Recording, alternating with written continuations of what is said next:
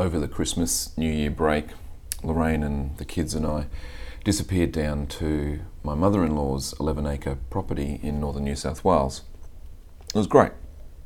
There's no mobile phone reception, they've got a big paddock and there's a buggy for the kids to ride around in, and there's creeks, and they just kind of disappear for the day and come back when it's time to eat. And my mother-in-law's Christmas gift to Lorraine and I was this 2017 calendar of the Knitting Nanas Against Coal Seam Gas. I don't know if you've heard of them, but essentially the acronym is NAGS, an amazing collective of older women who are concerned about their grandkids' future and the damage that's being done to the water tables and to farming. And they're very much into practicing non-violent resistance. They knit and they sit out the front of politicians' offices, or they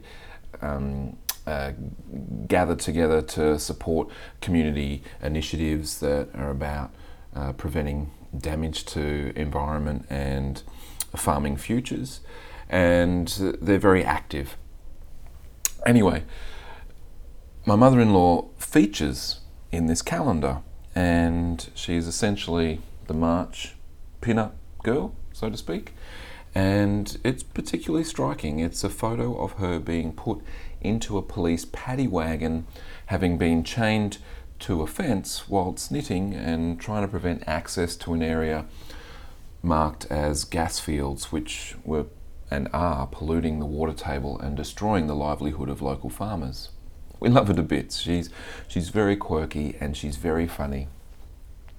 But personally, I think it's kind of sad when your mother-in-law has more street cred than you do. She also has many sayings. One thing my mother-in-law is particularly fond of saying is, "No one gets out of this world alive," which is a true enough statement. And you know, there seemed to be a significant amount of getting out of this world action last year in 2016. Possibly no more or less than in 2015, but for me it seemed more when it came to musicians and actors and writers that were part of my childhood and part of my formative years. People like Leonard Cohen and Prince and John English, George Michael, David Bowie, Glenn Fry, Harper Lee, the actor Alan Rickman, and Muhammad Ali died last year, and Gene Wilder and Carrie Fisher, and all of them exited this world in 2016. It's a long list. And more than the deaths of famous people, 2016 also saw ongoing conflicts in Syria and Iraq and Afghanistan and Somalia, South Sudan and Libya. We saw increasing gun violence in America after 2 decades of declining violence. We saw natural disasters and extreme weather events. Insurers paid out approximately $50 billion globally for disaster claims in 2016. And in Australia, we sadly saw the institutionalisation of cruel and unusual punishment as a deterrent to people fleeing for their lives. And we also saw the tragic and desperate response of some of those people. Self-immolation has to be the most desperate act that I can't begin to understand the context or the sense of desperation behind that. Our own family were devastated by the loss of a family friend who took his own life. There was much to mourn in 2016. For me, one of the particularly saddening things was the growing polarisation in political and social debates. A polarisation that I think is both contrived for political point scoring, but also bought into by the masses. I felt like conversation was a dying art in 2016. Not so much polite conversation, there was certainly a level of thinly veiled politeness, but more a dearth of fierce and authentic conversation. conversation about difficult and impassioned topics. And instead, we saw confrontation and a lot of diatribe. I penned a somber reflection on 2016 on the evening of Christmas Eve, which was probably an attempt at self-therapy more than anything. And I reflected that I believe conversations can change the world. When we can cast aside diatribe and genuinely engage in our difference, new worlds are possible. The book of Genesis shares the poetic of the world being spoken into being. Authentic conversations hold a similar power. The Gospel of John describes Jesus as the living Word. And so we see that this outcast baby becomes the centerpiece of creation and offers a complete paradigm shift in how we understand the nature of God and the human condition. In the Gospel of Matthew, chapter 6, verses 9 to 13, that Mina read for us, we essentially read what is now known as the Lord's Prayer. And this is something that's really become part of my morning prayer and devotion time. It's something that I've come to pray daily. However, the reality is that this prayer is far less a prescription from Jesus of what to pray, but rather how to pray. It's a formative prayer, a framing and forming conversation that should challenge and shape our thinking and how we are to live our lives. And so for the purpose of the conversation today, I'd really like to focus on verse 10, which says, "Your kingdom come, your will be done on earth as it is in heaven." Now, historically, at least in my understanding, Evangelism 101 has taught us that we are to save people's souls by getting them to repeat this magic prayer that asks people to repent and commit to following Jesus. Now, the following Jesus bit I have no problem with, and if the prayer is part of an initial conversation and commitment, then I have no problem with that either. I guess it's more the sense of this moment, this prayer being the beginning and the end point, and sealing some kind of contract such that we actually don't need to concern ourselves with those people anymore. You know, they're sorted now, let's move on to the next person. And this Evangelism 101 idea is also often matched with what I would describe as a Charlie and the Chocolate Factory glass elevator theology. You know, we're going up and out. We're getting people to heaven. We're leaving this world behind. And so if that's our philosophy, it doesn't really matter how we treat creation, because our legacy is in heaven. It's not here. And if we then take that and match that with some kind of apocalyptic eschatology, then all the war that we see, or all the turmoil, all the confrontation, the trashing of the earth, then continues to feel like this angry, eternal damnation God who's coming back soon. So hey, what does it matter? Let's just bring it on. Yet, Jesus' own words fly in the face of all that. Your kingdom come, your will be done on earth as it is in heaven. What this proposes is that our work is here on earth, our focus is here on earth. There's nothing even to suggest that destination heaven is our end goal. Rather, bringing heaven here, heaven on earth, is the task at hand. So if the gospel, the good news, is just about going to heaven when we die, then evangelism, the effort to help as many people as possible together to get there, will be paramount.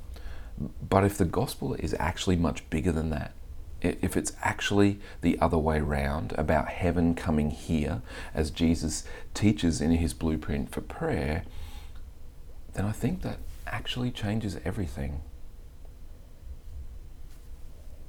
Economically, ecologically, socio-politically, the earth is a mess, absolutely. The brokenness is everywhere. But what your kingdom come, your will be done on earth as it is in heaven does not propose is an exit plan. It doesn't propose inviting people to pie in the sky when we die. It proposes an invitation, yes, absolutely. But the invitation is for us to journey together in ushering in a kingdom here on earth that we have glimpsed, that maybe some of us have tasted, but I don't think any of us have necessarily fully experienced. What it proposes is a new way of life centered in love, a new ecology and a new regenerative economy grounded in mutualism, a new socio-political landscape characterized by peace and joy and justice and mercy. In many ways, January 1 is really just an arbitrary date. I understand the significance of it in people's lives and in resetting what it is that we're doing. But we also seem to pin a lot of hope on it. It's a new year and it offers new opportunities. I get it. And so my hope for 2017 is for more experiences and less stuff. I want less stuff in my life. My hope for 2017 is for more curiosity and conversation and less confrontation. My hope for 2017 is a world in which we no longer fight fire with fire. A world in which we refuse binaries of left and right. A world in which we are willing to share power and privilege and admit that in doing so, even though that might feel like oppression, it's actually called equality. A world in which we are more interested in the question and conversation than we are in being right all the time. Where we are more willing to be humble and engage each other in our humanity rather than hurling flaming rocks of certainty at each other. My hope for 2017 is for a world in which I personally am more willing to extend my pain and discomfort threshold for the sake of the other and their world and their ecology and their betterment. I sadly came to the conclusion over coffee the other day with Jackson that my willingness to endure discomfort for the sake of other people I possibly don't even know or may never meet, is actually pretty poor. I actually, if I'm honest, have a very low threshold of selflessness. And I realise this just in the day-to-day. I realise this in knowing that Shell Oil is responsible for massive oil spills in Nigeria that continue to destroy ecologies and farming livelihoods, and they're not actually doing anything about it because of a legal technicality. I know this, and yet this week, when I need to put petrol in my car, I will probably stop at the local Shell servo and fill up my vehicle. My willingness to go without for the sake of someone else has a low threshold, and my hope is that this threshold will increase substantially in 2017.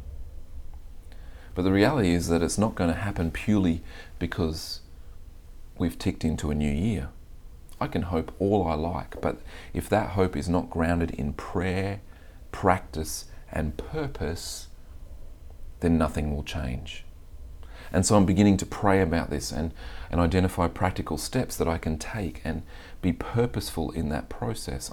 I'm being prayerful, practical, and purposeful about how I'm going to get there. I'm having conversations with my wife and we're imagining things like creating a community garden.